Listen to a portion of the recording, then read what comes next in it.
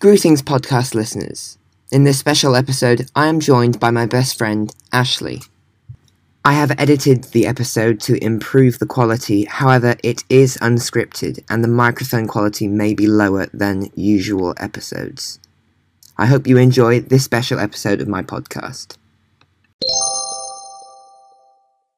Today we're going to be talking about biphobia and homophobia and some other stuff. This is an unscripted episode. So it's gonna be less of Robin informing you and more of you listening to us talk. First I'm gonna say I'm bi. It's kinda unfair because a lot of people they think like being bi isn't a phase, honestly. And it's really hard getting so much like discrimination saying, oh, you're basically straight, or you're basically gay, or you're doing it for attention when you're not, because it gets hard, because it gets to the point where you start to doubt your own sexuality yourself every time you fall for like the opposite gender. So then you're like, wait, am I either just actually straight or was it actually a phase? Or even getting shunned by the LGBT community by saying, oh, she or he's on their way to like gayness.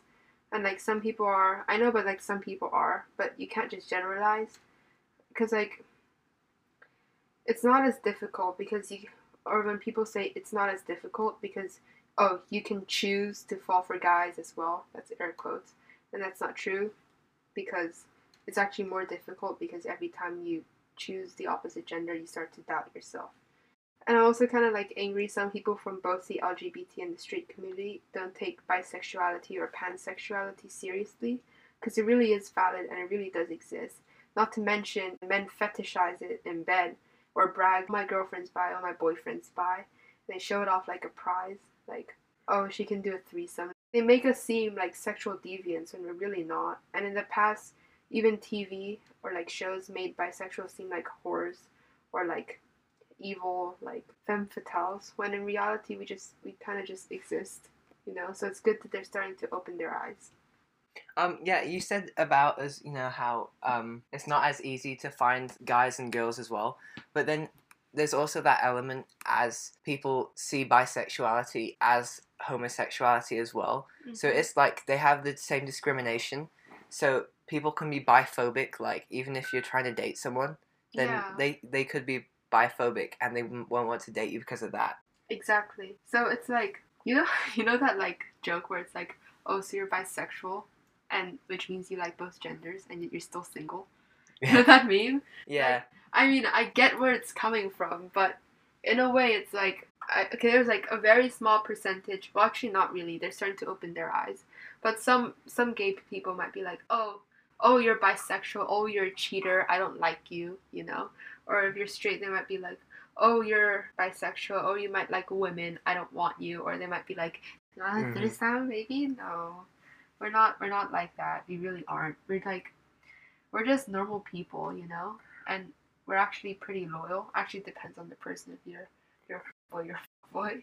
But like, not all of us are, and we're just normal people, Yeah, I mean, before when I still didn't understand my sexuality, I was actually thinking I was bisexual, and I was speaking to my friend about it, and I asked him what he would think if like his girlfriend was bisexual, and it really irritated me because he was saying like he thought it was weird when someone you're dating also dates the same gender, and he was saying it like how unnatural that they thought it was, and I just couldn't understand like.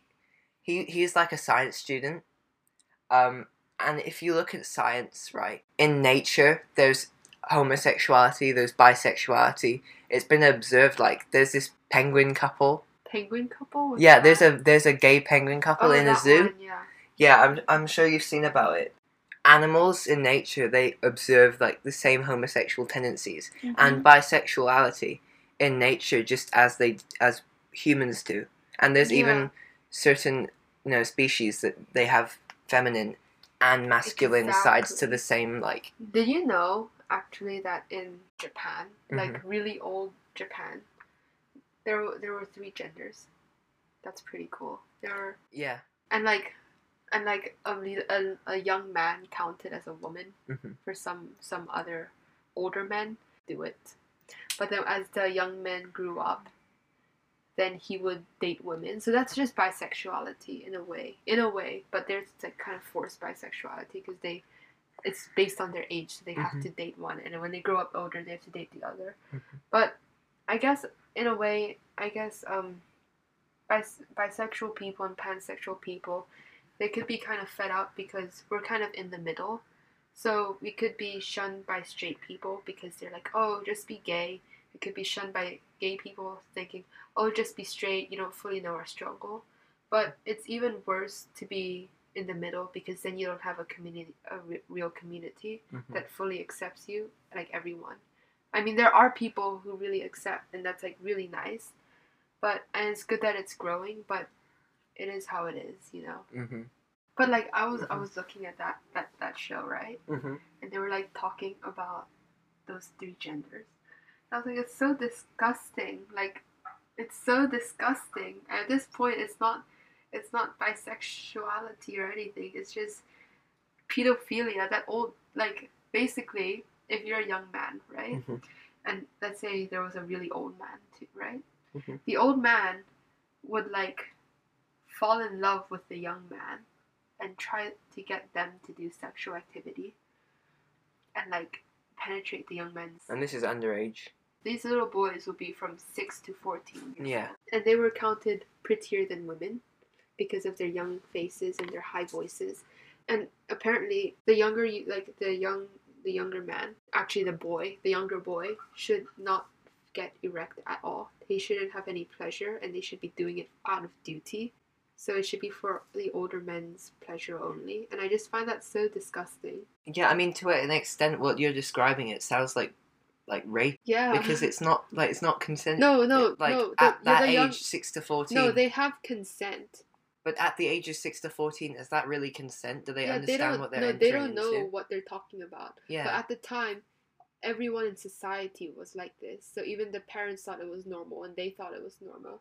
So I guess they did have consent. And technically, if the young man didn't like the old man, let's say, oh, you're this sugar daddy, I don't like his nose, it's not my type. This other older man is better looking. They can reject the older guy, but they have to pick the older guy. Oh. But they cannot have any pleasure out of it. And then, like, the women, right? The women themselves can date the younger men too, like the 6-year-old boys, and they can date the old men.